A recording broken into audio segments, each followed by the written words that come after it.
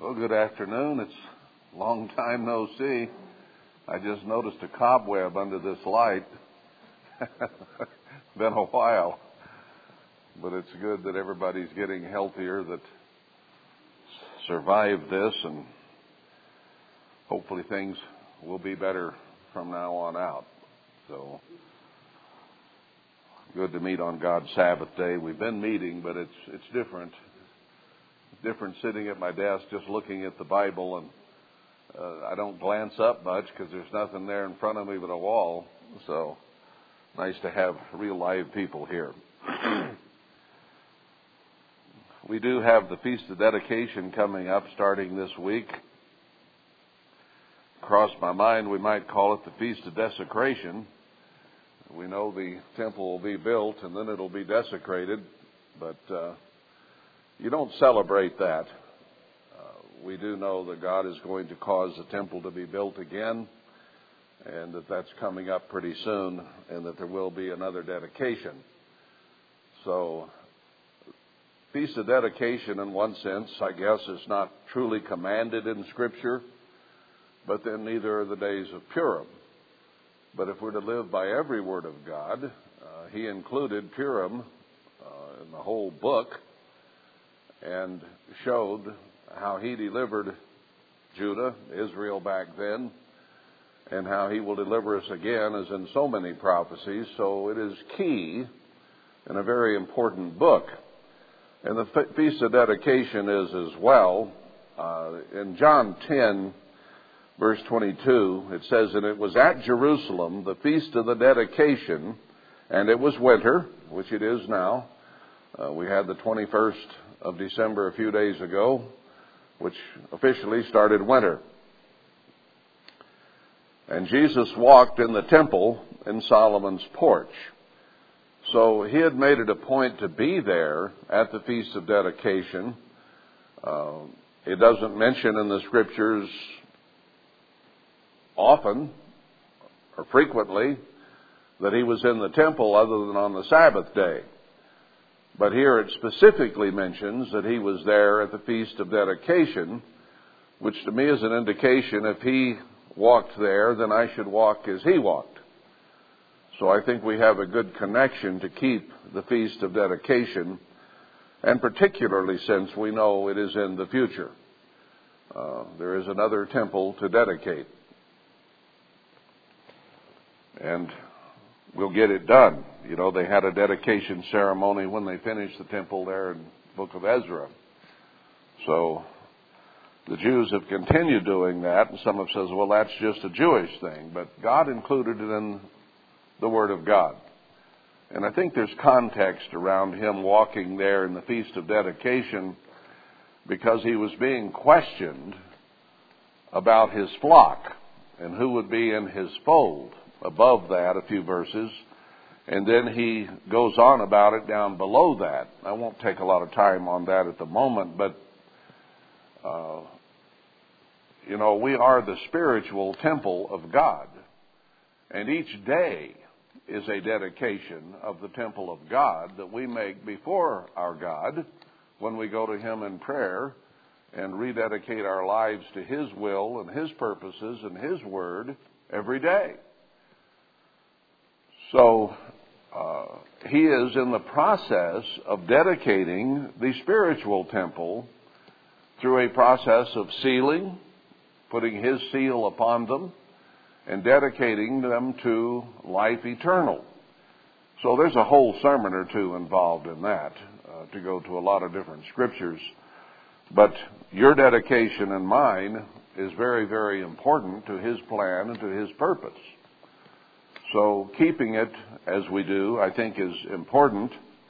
We don't go to perhaps the extent that the Jews do by having plays and all kinds of stuff, but to come together to sing some hymns to God, which is a form of worship, and to break bread together, to fellowship as we have a little food, finger snacks, is a good thing. And if we need to do something more, then perhaps we can.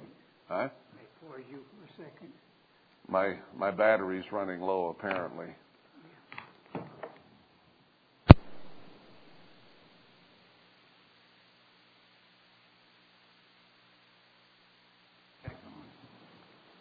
Yeah, maybe that's better, I hope. I guess it was giving some static with them being low. Anyway, Feast of Dedication begins this coming Tuesday evening at 7. 7 o'clock here, Feast of Dedication, and goes on for 8 days. And there's another indication right there that God is in it and with it. You know, the Jews have said that at the time of the Feast of Dedication, they were running out of oil for the lamps. And God apparently miraculously caused that to last for 8 days. And the lamps stayed on. Like Elijah and the widow and the meal barrel and the cruse of oil. It stayed through that entire drought time that Elijah was there with the widow. So, the fact that God was in it enough to cause the oil to keep burning indicates to me that His presence was there, and therefore that's an indication for our presence. So I think you can make a pretty good case with a few scriptures that God would have us observe this time. And interestingly enough, it falls on 9/25 is when it starts, which is Tuesday this year, but the admonition in Haggai, or the promise in Haggai, on the 9th and 24th, it is a symbol of the time when God will again begin to bless His people. So you have 9/24 of Haggai, and then 9/25 begins a Feast of Dedication. And in that sense, is not the drawing together of the remnant and them dedicating their purpose to God for the spiritual temple and dedicating themselves to build the physical temple, is it not interesting that those 2 days come together?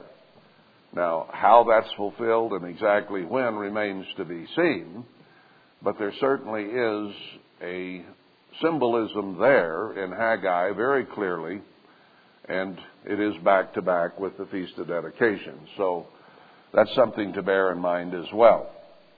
Okay, enough on that. Let's get to the message for the day, or I guess the second message, if you will. We finished up Habakkuk last time and showed the conflict in Habakkuk's mind, desiring things of God, knowing God was intending to bless, not knowing how long it would be before He would, and expressing some of his frustrations to God, and then God answering him, and him finally realizing he'd better shut up and sit on his watch and wait for God to deliver on His promises. And then he acknowledged right at the end of the 3rd chapter that God would take care of things, even though he so far had not seen the vine blossom or the fruit on the vine and the olive tree producing. God would take care of it. And I think I turned to Haggai there last week and reviewed what he said about the 9th and 24th. He says, you look and he asks the question there, has the olive tree produced? Has the pomegranate produced? Has the fig tree produced? I think he named 4. Well, no. And then he says, well, from this day and forward will I bless you. So at some time we're going to become productive again. And at some time Habakkuk's prayer will be answered and God will begin to deliver on His promises. So even though we might have our doubts, our fears, our moments of questioning or whatever, we need to go back maybe to Habakkuk and see the process that Habakkuk went through and finally got his thinking straight, and God answered the things that Habakkuk needed answers to. So it's a very encouraging book in that way, because we are as human as Habakkuk was, and we need answers. Well, let's get into Zephaniah then. because it's the next chapter in these minor prophets, which are put together like the chapters of a book, and they proceed in sequence, one event after another, until all are fulfilled. So after Habakkuk questioning some things and hanging on and getting some answers from God, then God gives an answer of some of the things that are coming next in the book of Zephaniah, and which are at our doorstep today.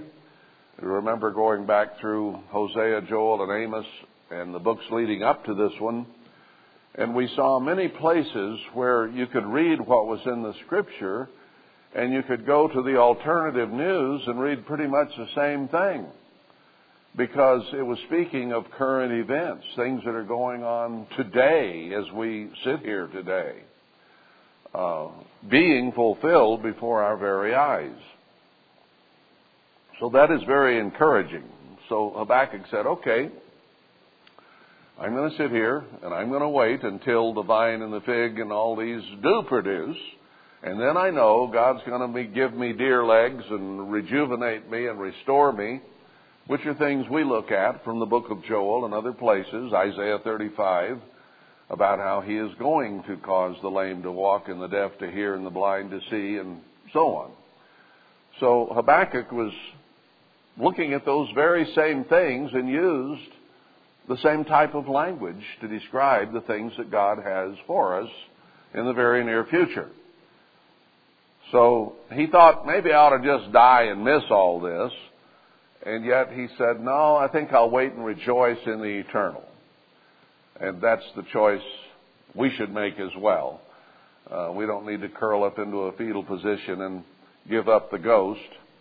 We need to move forward with eagerness and joy and zeal, knowing God has work to do. He has work for us to do, and He wants us to live to do it. And He's going to renew us so that we can do it. So it's not time at all to give up. It's time to press forward toward the mark of the high calling of Jesus Christ, as Paul said. So here in Zephaniah, this book was written during Josiah's reign, beginning in the 12th year of that. Jeremiah began his message in the 13th year of Josiah. So the messages are very similar. God was giving Zephaniah and Jeremiah much of the same information, as He did all the prophets when their time was there. Zephaniah, the name means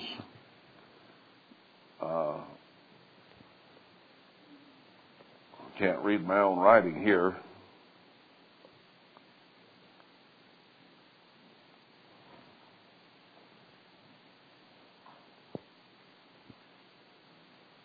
Wish I could read. I wrote this 26 years ago about. The Lord is hid was the word I couldn't get, was hid. The Lord is hid. And today, is He not hid from the world? Very, very few understand who God is. And Isaiah 45 says that the treasures of God, when they are unearthed, are going to cause the whole world from the east to the west to know that God is God. So He is hid right now. But He's not going to stay hid much longer. And when we get into the book here, we're going to see that right off the bat. The word of the Eternal which came to Zephaniah, the son of Cushi, the son of Gedaliah, and the son of Amariah, the son of Hizkiah, in the days of Josiah, the son of Ammon, king of Judah. We established this pretty well when this was. And God gets right to it here in this message from Zephaniah. I will utterly consume all things from off the land, says the Eternal. Now you can go to many of the prophecies in the book of Revelation, in the New Testament and other places, Matthew 24, Luke 21, and see that God is going to intervene and do some wondrous things and some terrible things Isaiah 24, for instance, talks about this time that is coming in the day of the Lord and how he will consume mankind, and few men left, Isaiah 24 says. Not very many will survive out of 8.5 billion. And we are beginning to see that he is allowing Satan and his minions to start this process. There was an article on Steve Quayle's site, 3-4 days ago, that really caught my eye. And the title had something to do with what is America's greatest idol. Quite an interesting article.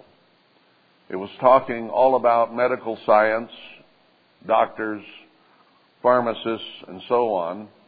And we know from Revelation 18 that he says, by means of pharmakeia, the whole world will be deceived. So it's something that's pervasive throughout the whole world. And he said America's number one idol is the medical profession. I would argue a little bit about that. Not a whole lot, but a little bit. America's greatest idol is self.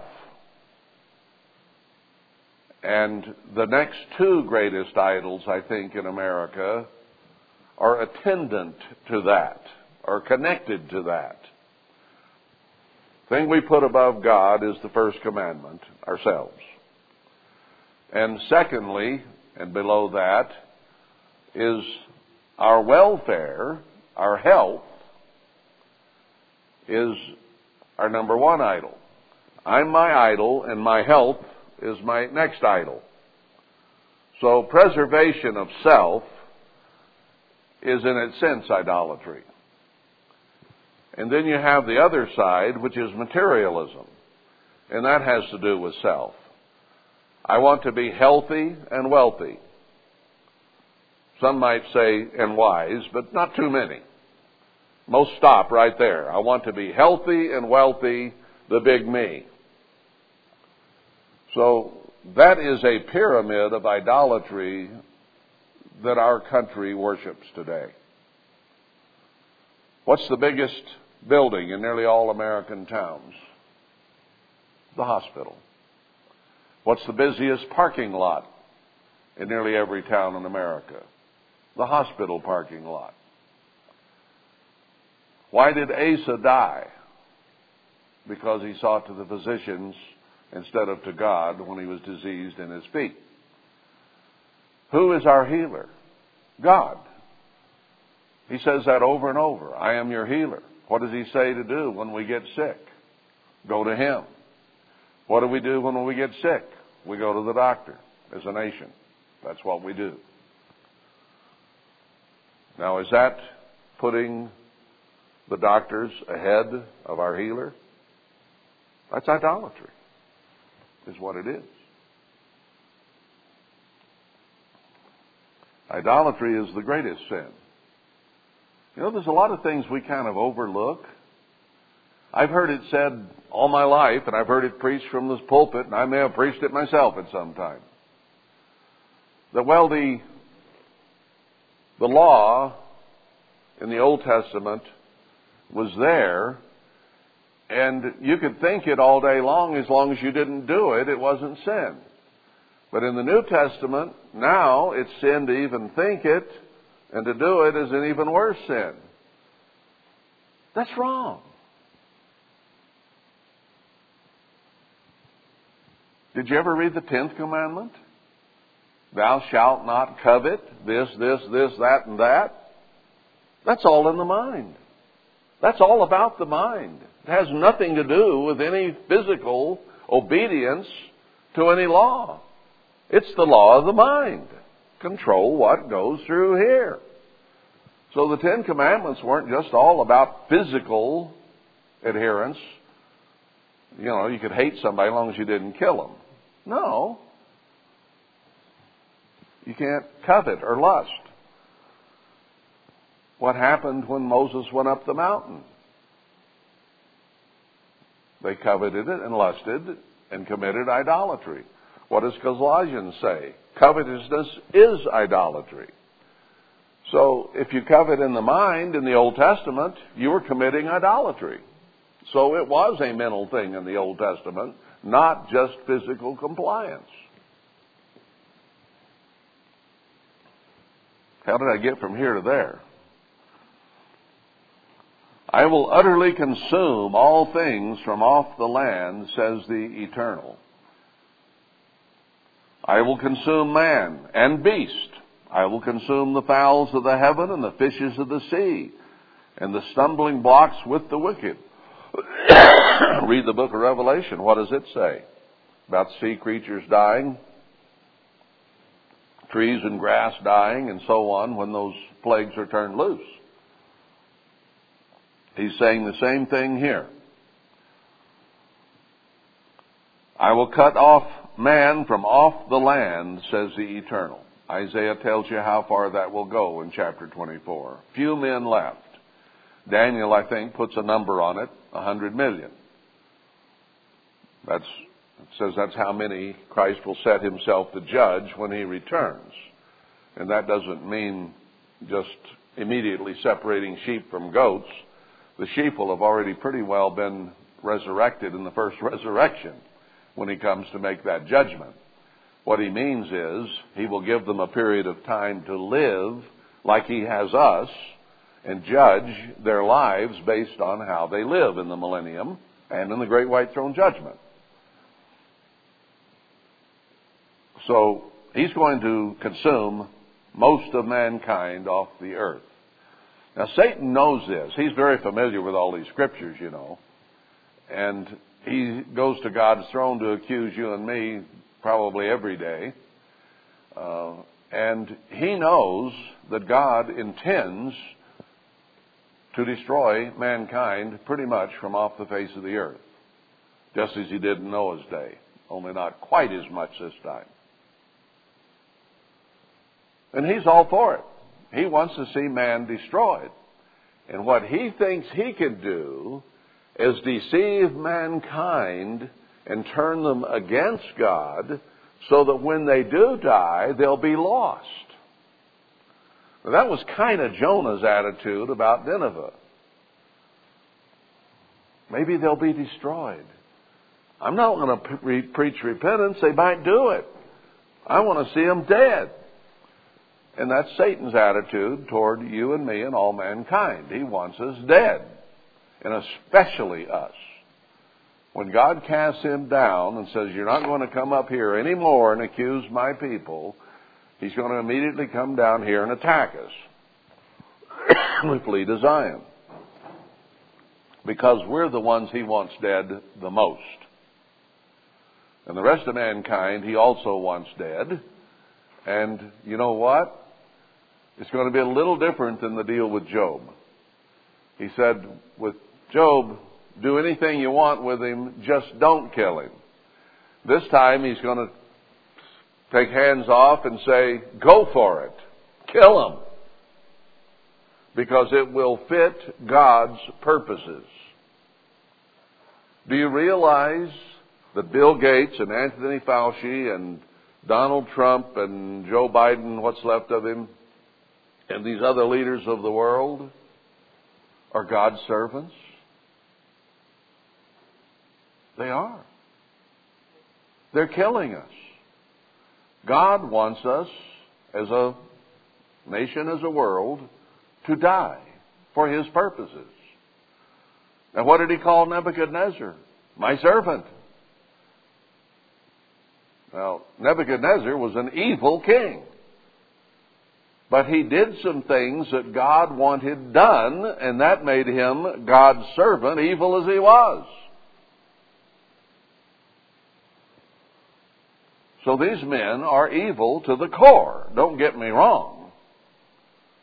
With abortion and with vaccines that they're concocting for the purpose of killing us, they're evil. But God is going to turn the evil of man and the evil of Satan to good. Because man will not listen to God. When they see history unearthed shortly, the treasures of God, all the different kinds of them, not just gold and silver, but it's the history. It may be the mummies. It may be the temple vessels. Things that show that the God of the Old Testament is the God still today. Do you think people are going to believe him or turn and worship him? No, he's going to show by those things that he is God. Ezekiel says it over and over and over again. And they shall know that I am the Eternal. Does that evoke repentance? No, not at all. They're just going to know that he's God. But they will not follow him. And then God is going, once he starts this process, he's going to unleash, after the Gentiles have 42 months of the times of the Gentiles, when they just are sitting pretty and think they're ruling the world and everything's going to be according to the way they want it. God is going to unleash the two witnesses on them and tell them who God is and show them by those who are living in Zion in peace and prosperity that they could have that. And when they don't believe and won't follow, then they'll unleash plagues on them and they won't believe that. And then they'll kill them and rejoice and have a party and send each other presents, thinking, we won! And Satan is in charge and will worship him forever and ever. They are truly stubborn, ungodly, and intend to stay that way. And you can move heaven and earth and not change that. The only thing that can change that is them dying some pretty horrible deaths and being resurrected and Satan being bound so that he can't influence them. And then they'll be ready to listen. Most of them. God's going to give them all an opportunity to repent and live according to his way and be part of his kingdom. I don't care how bad they've been. That's why I mentioned Gates and Fauci and some of these that we're looking at today, Soros. The list is pretty long. They'll have their chance at salvation. But right now, they're the tools of the devil himself. But then Satan is also a tool of God to do what God wants done, not for bad, but for the good of man. Now, Satan is doing it because he wants man gone and not to be part of the kingdom. He did it to Job out of glee and joy, thinking, I can destroy this man. But God had a different plan in mind.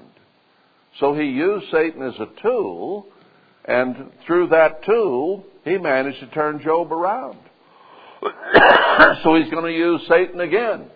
And he's going to use Satan's human followers, this time to destroy most of mankind, in order to ultimately convert mankind. Now, in Noah's case, he did it a little bit differently. There, he sent the waters and just summarily himself did it all. And Satan probably thought then he'd won. I got all but 8 here. I caused them to be so violent and so sinful that God just wiped them out. You know, he must have thought he'd won. I did my job so well that God wiped them out. Now this time, God's going to play it a little differently. He's going to say, go wipe them out. Instead of him doing it, you go do it. I give you permission. Go do it. Now, when you get all done, let's see who wins. Because God will bind Satan, and he'll bring these people up out of the grave, in better times and lead them to repentance and into His kingdom. He's going to win in the end, always. And Satan this time is going to have to say, I gave it my best shot and I still lost. And then his attitude, if he can get any worse, will. So never forget that even though Satan is doing the work,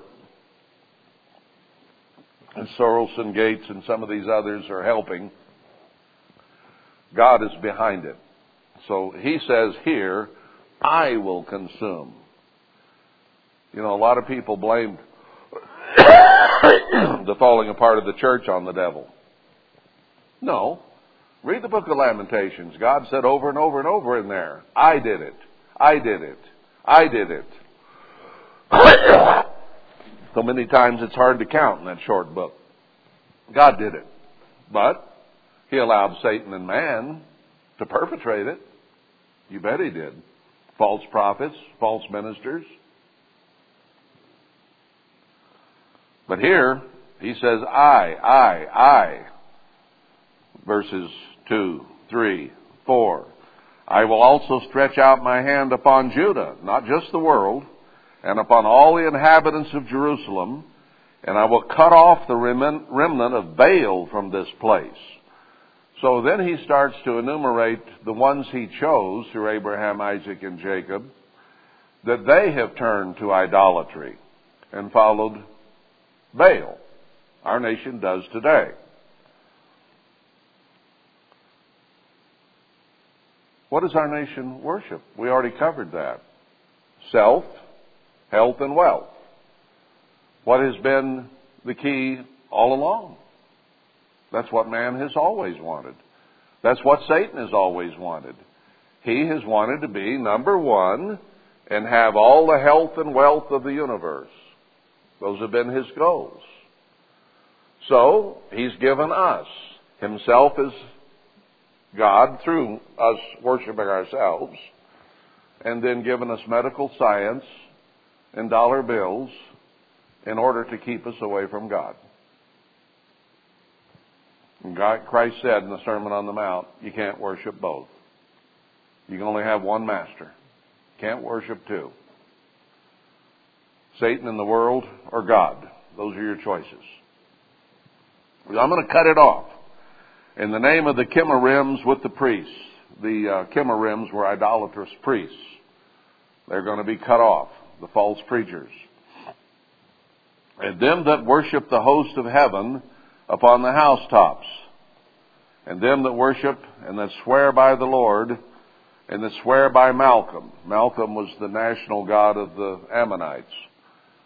So we've taken on these false gods. This is the 25th of December, as I recall. Worshipping Satan. Not Christ's birthday. Doesn't have anything to do with Christ. They stuck His name on pagan worship and pagan practice. And it's a satanic day. It's going away. It's one of the things that's leaving. They worship the host of heaven on the housetop. What's the host of heaven? Satan and his demons. Who comes and lands on your housetop? Santa Claus. They worship false doctrine, false gods on the housetops. Comes on your housetop and climbs down your chimney. Sure, right. Or they swear by the god of the Ammonites. Or the demon Moroni. And them that are turned back from the eternal, and those that have not sought the eternal, nor inquired for Him. So, He's not only going to kill those who have had false gods, but even those that are turned back from God. We were once, we thought, a Christian nation, even though we didn't really follow much Christianity, but turned back from even the idea of worshiping God. And those that have not even sought Him, there's a lot of those in our country today, nor inquired for Him. How many people do you meet in the grocery store or on the subway or on the train or the bus or the airplane or wherever, anywhere in our society, how many people are saying, where's God? What's God doing? How can I find God? Can you tell me where God is? I can't remember being asked that for a mighty long time. Can you? Anywhere in public? No. He says, hold your peace at the presence of the Lord God. He is going to do some things to get attention. Just shut up and watch. Hold your peace. You with all your excuses and all your Mother Gaia worshiping and all you Lucifer worshipers and all you Methodist, Baptist, Mormons, and Catholics, just shut up and I'm going to show you some things. Okay?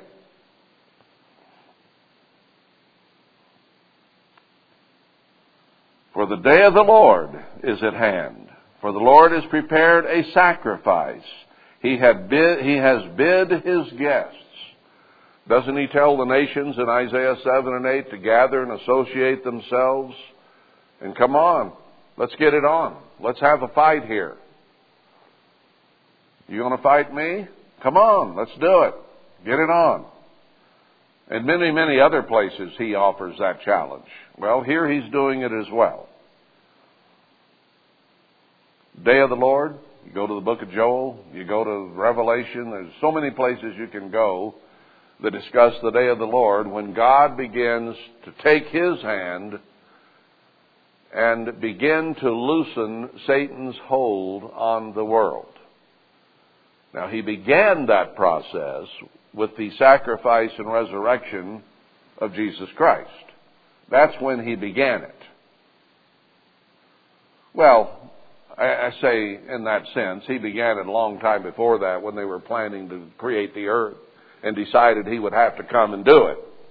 So you can go all the way back with any of this, but on a physical plane here on the earth, when he died and was resurrected, that started the taking away of sovereignty of the earth from Satan. Because Satan had come to him shortly before, and Christ had defeated him in that battle. So he qualified then to take over the rulership of the world. Something that God had given Satan. But Christ was going to come and in righteousness take that away from him so that he can't rule the world anymore. And the day of the Lord and all of this thing that God is talking about right here is when all of this begins in earnest.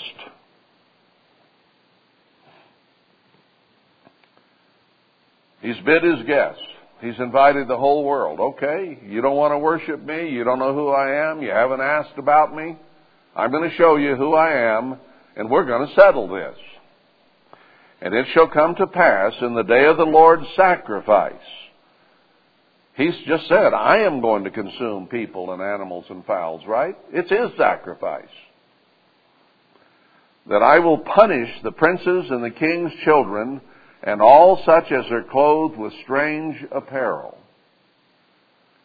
Everybody on earth is going to be subject to this destruction that God is going to cause to bring through Satan and man, and even himself will do part of it.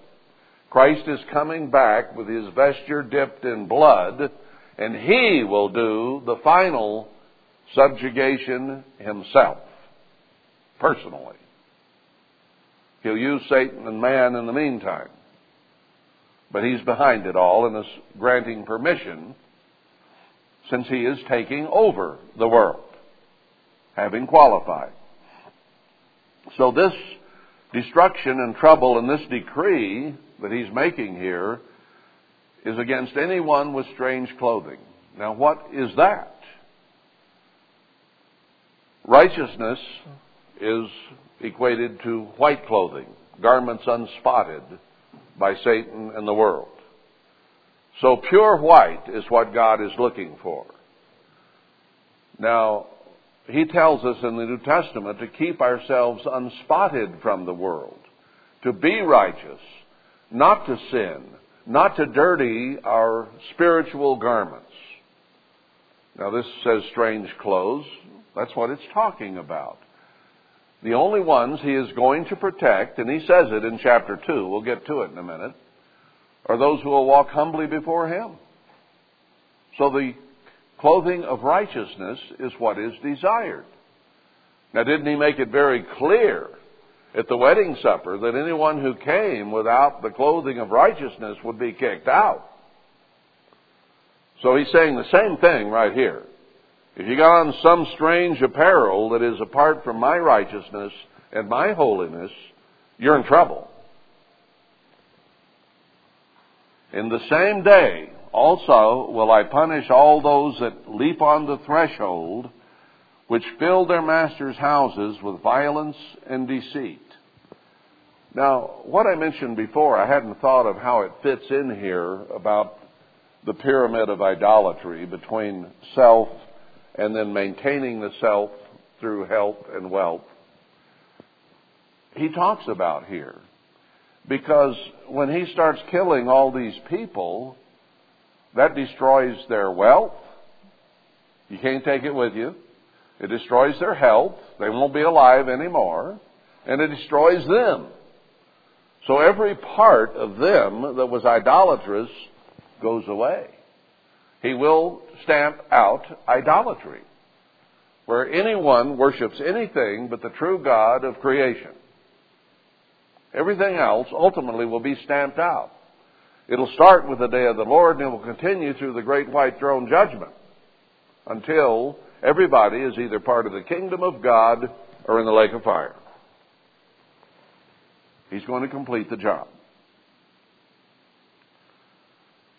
So, he's talking about the death of anyone who does not have unholy garments.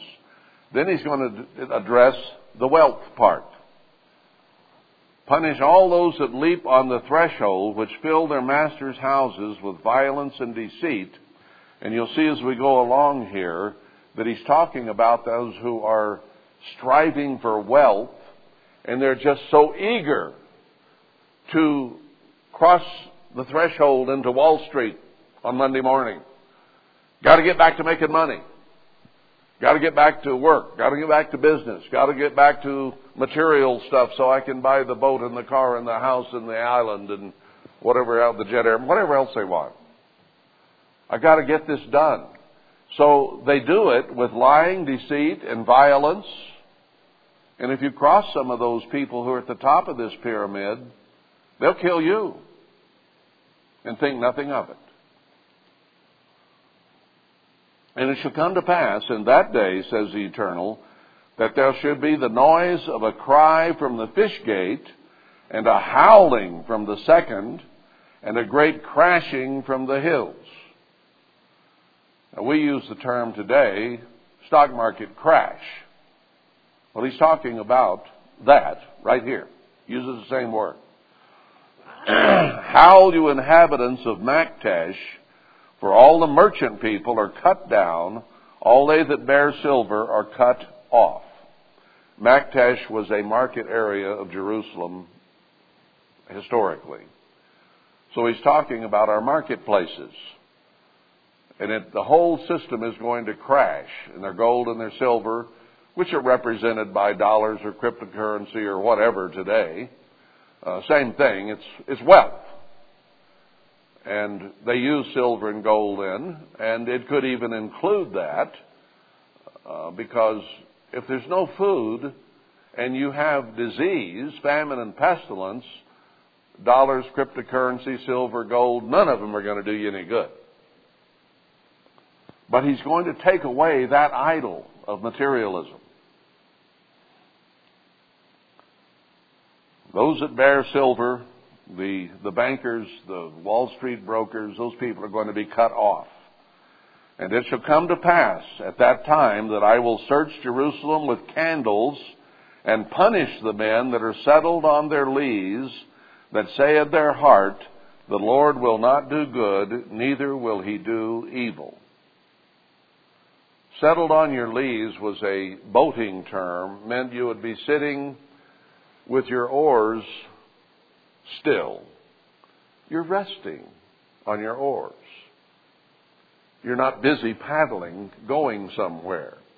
In other words, these are people who have become wealthy.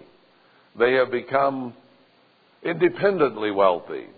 They can sit back at the pool and sip their cocktails and they have nothing to worry about because they've got so much money they don't know how to spend it. And all Americans are to some degree that way when you compare them with a lot of the rest of the world. You and I, who have some physical things, are looked upon that way by people who live in a cardboard box in Mexico, in South Africa, in places in Asia and so on. I've seen those places. I've driven through them. You live the life of a king by comparison. Living in a cardboard box, carrying their water on their back or their head for 2, 3, 4 miles to have a drink of water and to cook. So it's not talking about just the ones at the top of our society, but even us who live in our, well, you and I don't as much live in our McMansions. But to the rest of the world, to a lot of the world, we fit this description as well. And to us, the ones at the top of our society fit this description more. But anyone who is lackadaisical, thinks he has it made, and a lot of Americans feel that way. I have my house and my TV and my telephone. Hey, I'm good. What more do you need? I wonder if they ever find God on that telephone or on that TV. How much is He on it? Anybody who takes it for granted, anybody who is not seeking God and worshiping God fits this category. What did our founding fathers say? They were into a religion called deism and admitted it. That was their religion, was deism. It means to them, or meant to them, and it means to a lot of people today, even as this prophecy is written for today, that believe that there was a creator, whatever form he might have taken, but He's really not that concerned for us today. He's not going to do this. He's not going to do that. Our leaders will take care of us, or my company will give me a bonus, or what do we need a God for? He's not a part of their lives then. God won't do this. God won't do that. My life is my job, my hobby, my family, my physical possessions. That's my life. That's all. People don't look beyond that much in our nation anymore. They get a little perturbed when the government starts trying to kill them off, some of them, and most of them just go on as if nothing's happening because I have what I need. Why do I need God? I got food, I got drink, I got transportation, I have sex and money. What more do I need? That's the American approach. Verse 13, therefore, because of this attitude, their good shall become booty. That is, become possessed by someone else. And their houses a desolation. They shall also build houses, but not inhabit them. Isaiah 5 ties in directly with that. How they'll build all these houses and they'll be taken away. The God has done everything for His vineyard He could do. He gave us this country. He gave us all the wealth we could desire as Ephraim. And that's what He says in Isaiah 5. I gave you all this. What's your complaint? Now I'm going to take all this away from you because you forgot me. That's where we are today. All these fancy houses. Man, they're building them so fast around St. George you can't keep up with it. Every time you go to town, you see a different subdivision sprouting up. Oh, they're building them, but they're going to be taken away. They're not going to live in them. maybe for a short while, but not long. They shall plant vineyards, but not drink the wine thereof. Might have a great big drought in California and not a vine survive. They'll try to raise vineyards, but no, it won't get through to the wine place. It's all coming down. The great day of the Lord is near. It is near and hastes greatly. Even the voice of the day of the Lord, the mighty man shall cry there bitterly. This is a pretty strong decree, isn't it? It's near.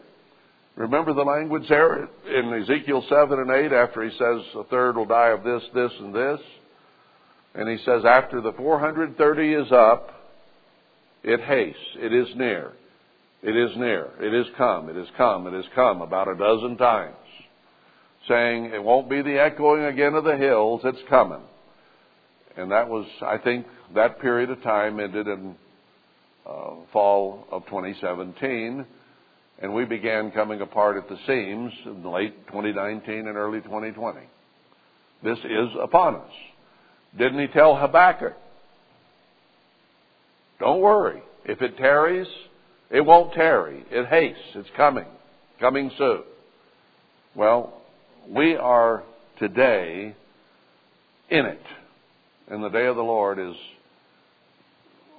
going to come as a result of the things that are already starting to happen that he's allowed Satan to unleash. They haven't taken the houses away yet, but they're getting close. We have a communist government firmly in control in the Washington, D.C.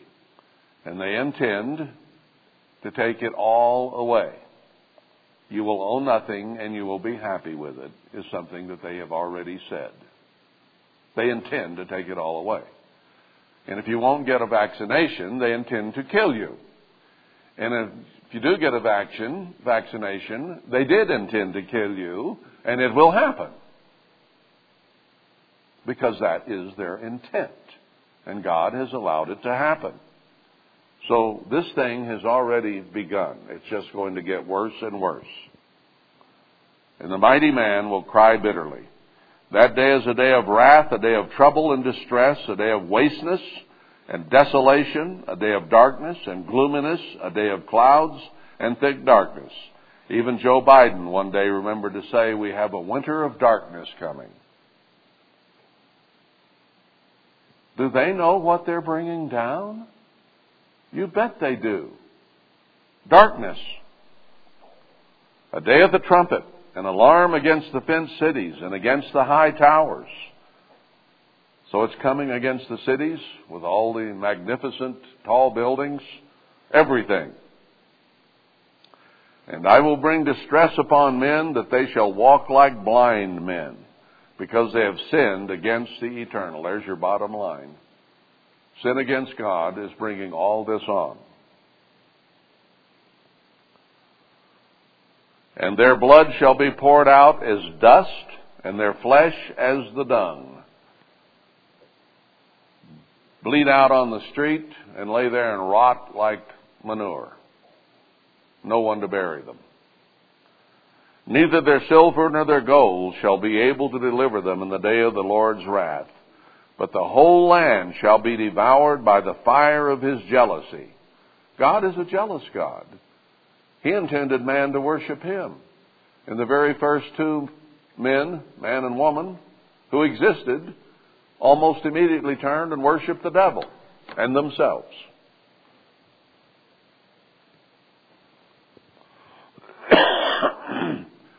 For he shall make even a speedy riddance of all them that dwell in the land.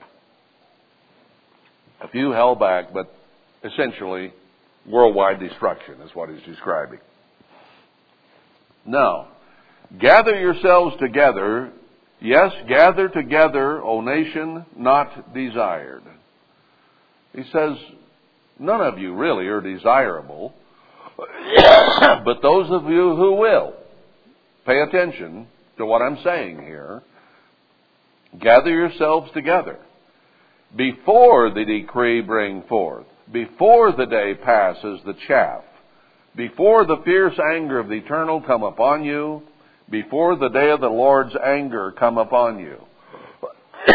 So this destruction is not just the financial crash that's talked about here, but the decree of destruction that started in verse 2 and continues all the way through.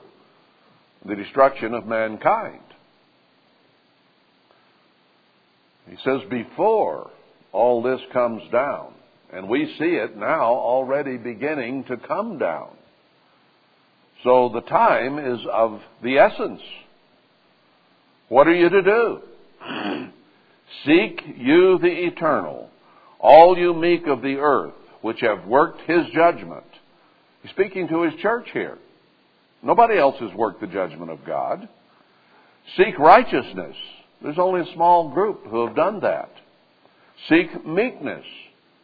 Everybody's full of their vanity and their ego, whether it's in business or sports or sex or cars or whatever subject you want to name. Everybody thinks he's an expert in whatever it is that he thinks he's so good at, and vanity and ego rules. Seek meekness. It may be you shall be hid in the day of the Lord's anger.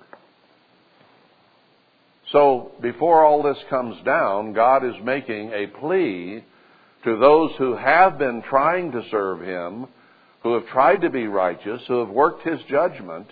He's pleading with them, come to me. Seek me. In Micah 4 it says, leave the city in Babylon and go dwell in the desert. There you'll be delivered, not in the city. Not going to happen there. And he gives us many different warnings through the Scriptures. Well, this is another one of them. What he's saying here is not much different than what he said in Habakkuk. Chapter 1, verse 4. Behold, his soul which is lifted up, not meek, but vain, proud, is not upright in him, but the just shall live by his faith. His trust and his faith in God, who is the only deliverer. So we get this thrown in these little books frequently of what we are to do. And then he goes on to talk about different cities and so on that just represent our modern cities. There'll be no inhabitant, down into verse 5. Seacoast shall be dwellings and cottages for shepherds and folds for flocks. What are on our seacoast right now? Great big cities, huge populations on both coasts. No, that'll all be wiped out and it'll just be for a few shepherds. This is all it'll be there. And the coast shall be for the remnant of the house of Judah. They shall feed thereupon. In the houses of Ashkelon shall they lie down in the evening. So the remnant, those who survive. Who are going to survive? The ones who seek God and seek meekness and righteousness. That's who. For the eternal their God shall visit them and turn away their captivity. I have heard the reproach of Moab and the revilings of the children of Ammon, whereby they have reproached my people and magnified themselves against their border. You see another reason I think the Mormons are involved here? God's people are being brought to the original promised land, and it is the Ammonites and Moabites and the Edomites who surround them and reproach them. Isaiah 16 tells those people, take care of my people. Do they obey God? No. They will become a reproach to us. Therefore, as I live, says the Eternal, swears by himself. There's no greater one to swear by than that. The God of Israel, surely Moab shall be as Sodom and the children of Ammon as Gomorrah. Even the breeding of nettles and salt pits and a perpetual desolation. The residue of my people shall spoil them, and the remnant of my people shall possess them. Who is that? The remnant he's going to start talking about in the next book in this series. Those who come to build his temple right in the middle of Mormonism. That's who. This shall they have for their pride, because they have reproached and magnified themselves against the people of the Lord of hosts. That's the church. That's the remnant of the church that's brought together. And they are going to come against us, and God will destroy them. And that isn't all. You Ethiopians also, you shall be slain by my sword. Don't know who that's speaking of in the end time, but ancient enemies anyway. And he will stretch out his hand against the north and destroy Assyria, and will make Nineveh a desolation and dry like a wilderness. That's what Jonah was looking for. He wanted them not to repent so God would destroy them and they wouldn't punish Israel. Well, they're going to punish Israel. The rest of the prophecies say that. And then they are going to get what they deserve for what they've done. Just like Satan and all these people who are working for him today are going to do what they do, and then they're going to be punished for what they've done. They're going to go in their bunkers and think, we got her made, baby. When this is all over, we'll come out and we'll rule the world. No, God says, you go to the depths of the sea. Some of them have submarines. You go to the tops of the mountains. You're not going to escape me. Though you go into the heavens, some of them may try to go to the moon or Mars till this is over. No, you're not going to get away from God. He knows who you are.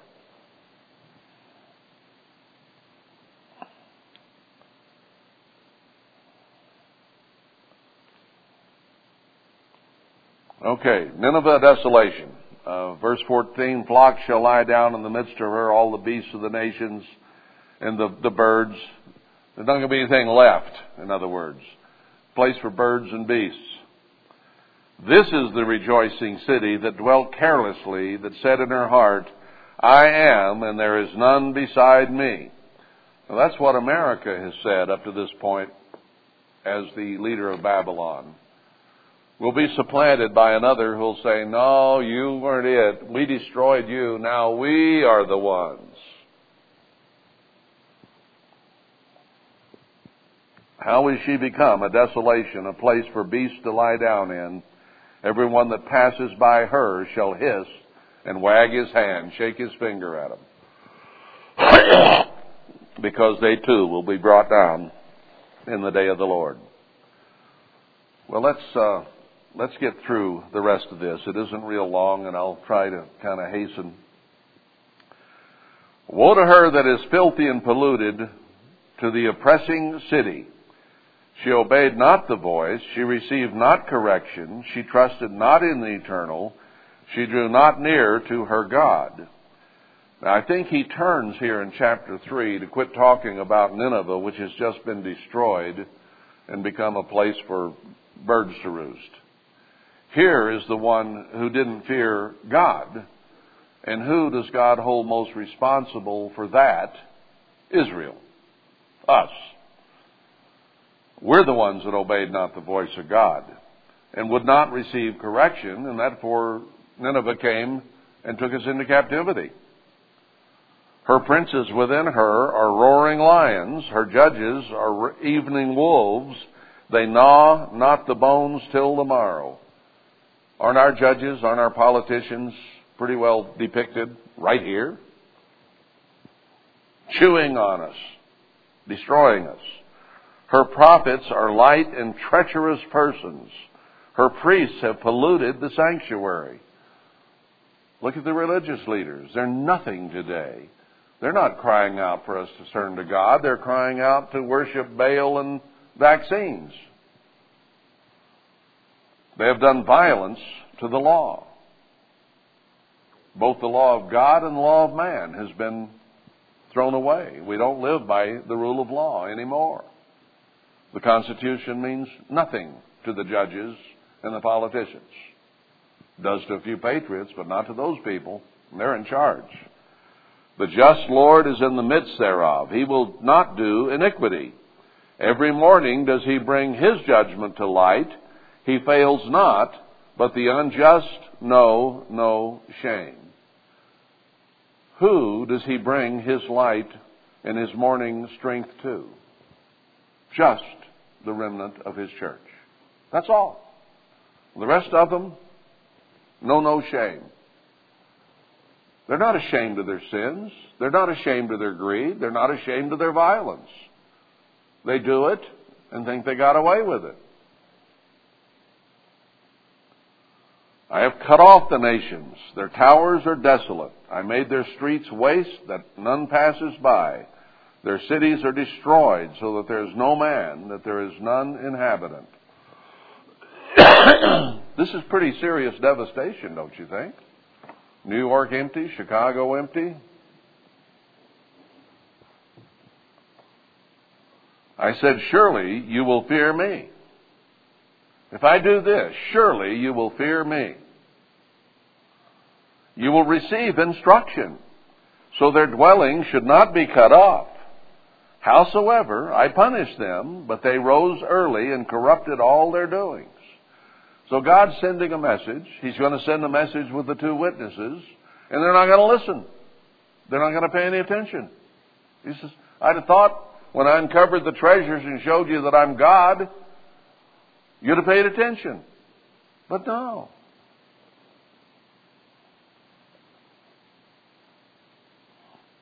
Therefore wait ye upon me, says the Eternal, until the day that I rise up to the prey, for my determination is to gather the nations, that I may assemble the kingdoms to pour upon them my indignation. There's still a very short time left when he's speaking this, that they could yet turn.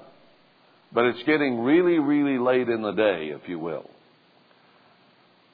For all the earth shall be devoured with the fire of my jealousy. Worldwide conflagration before it's all done.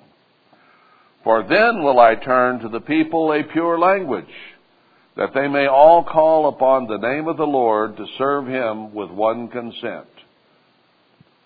So he's going to have the day of the Lord, devastate the earth, Christ will return, and he will give us a pure language. Not the gobbledygook Chinese and English and languages we have today. A pure language.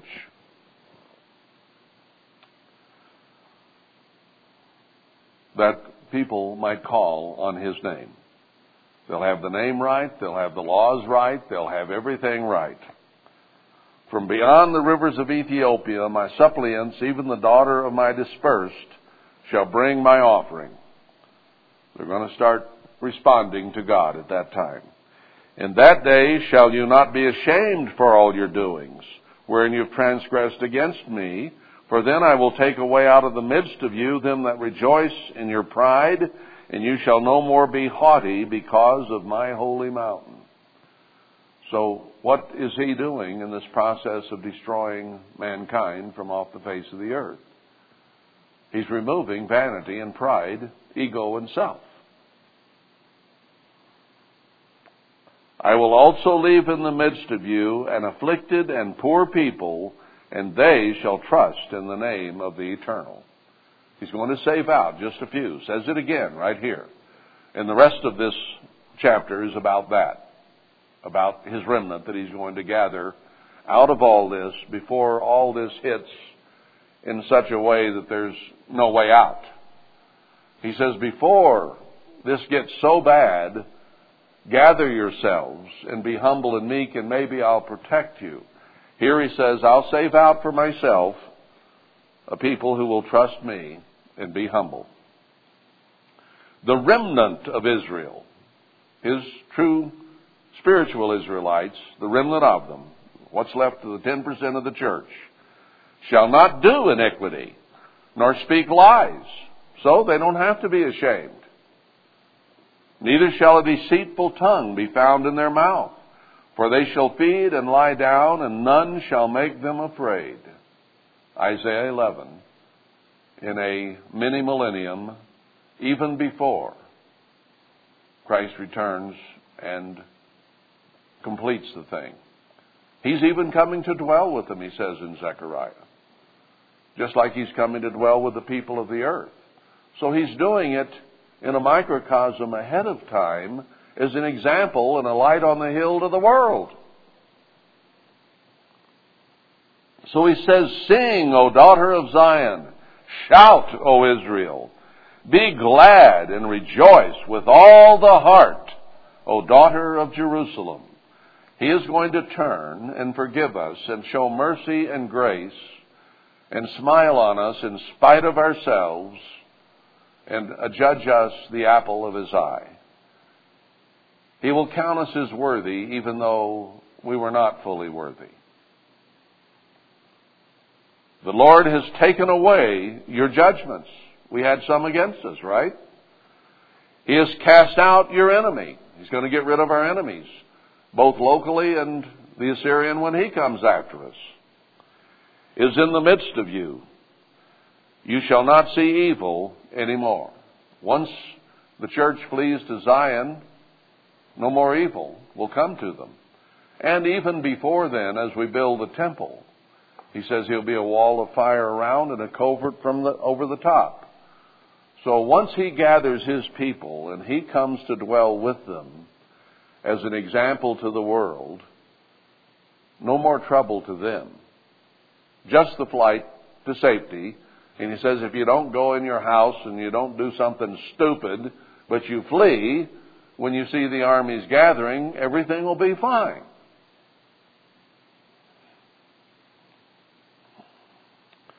In that day it shall be said to Jerusalem, fear you not, and to Zion, let not your hands be slack. There's work to do. We're going to read about it in the next book. There's work to do. The eternal your God in the midst of you is mighty. Not by might, not by strength, but by my Spirit, says the eternal, Zechariah 4. He will save. He will rejoice over you with joy. He will rest in his love. He will joy over you with singing. We sing to God. He's going to sing to us. I love to hear good singing. You know what? When Christ starts singing to us, I never thought of that before, never picked that up. Man, that's going to be nice to hear. I will gather them that are sorrowful for the solemn assembly, who are of you, to whom the reproach of it was a burden. We've been bearing a burden. We've been scattered and tossed and turned and confused and spit out. It's been a burden.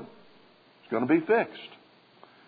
Behold, at that time I will undo all that afflict you, and I will save her that halts, and gather her that was driven out.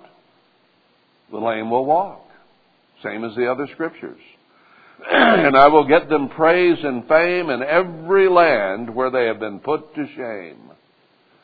God's true people are going to be being persecuted, and already are. I had a message from a guy in India just recently. He's been writing me fairly often. But he has a little congregation there. They keep the holy days. They keep the Sabbath. And he spoke out about Christmas. And he's getting all kinds of persecution over speaking against Christmas. And he said, please pray for us. We're being persecuted over Christmas. All right? There's a land you hadn't heard of. There's a story you hadn't heard of. Here it is, right here. In every land where they have been put to shame.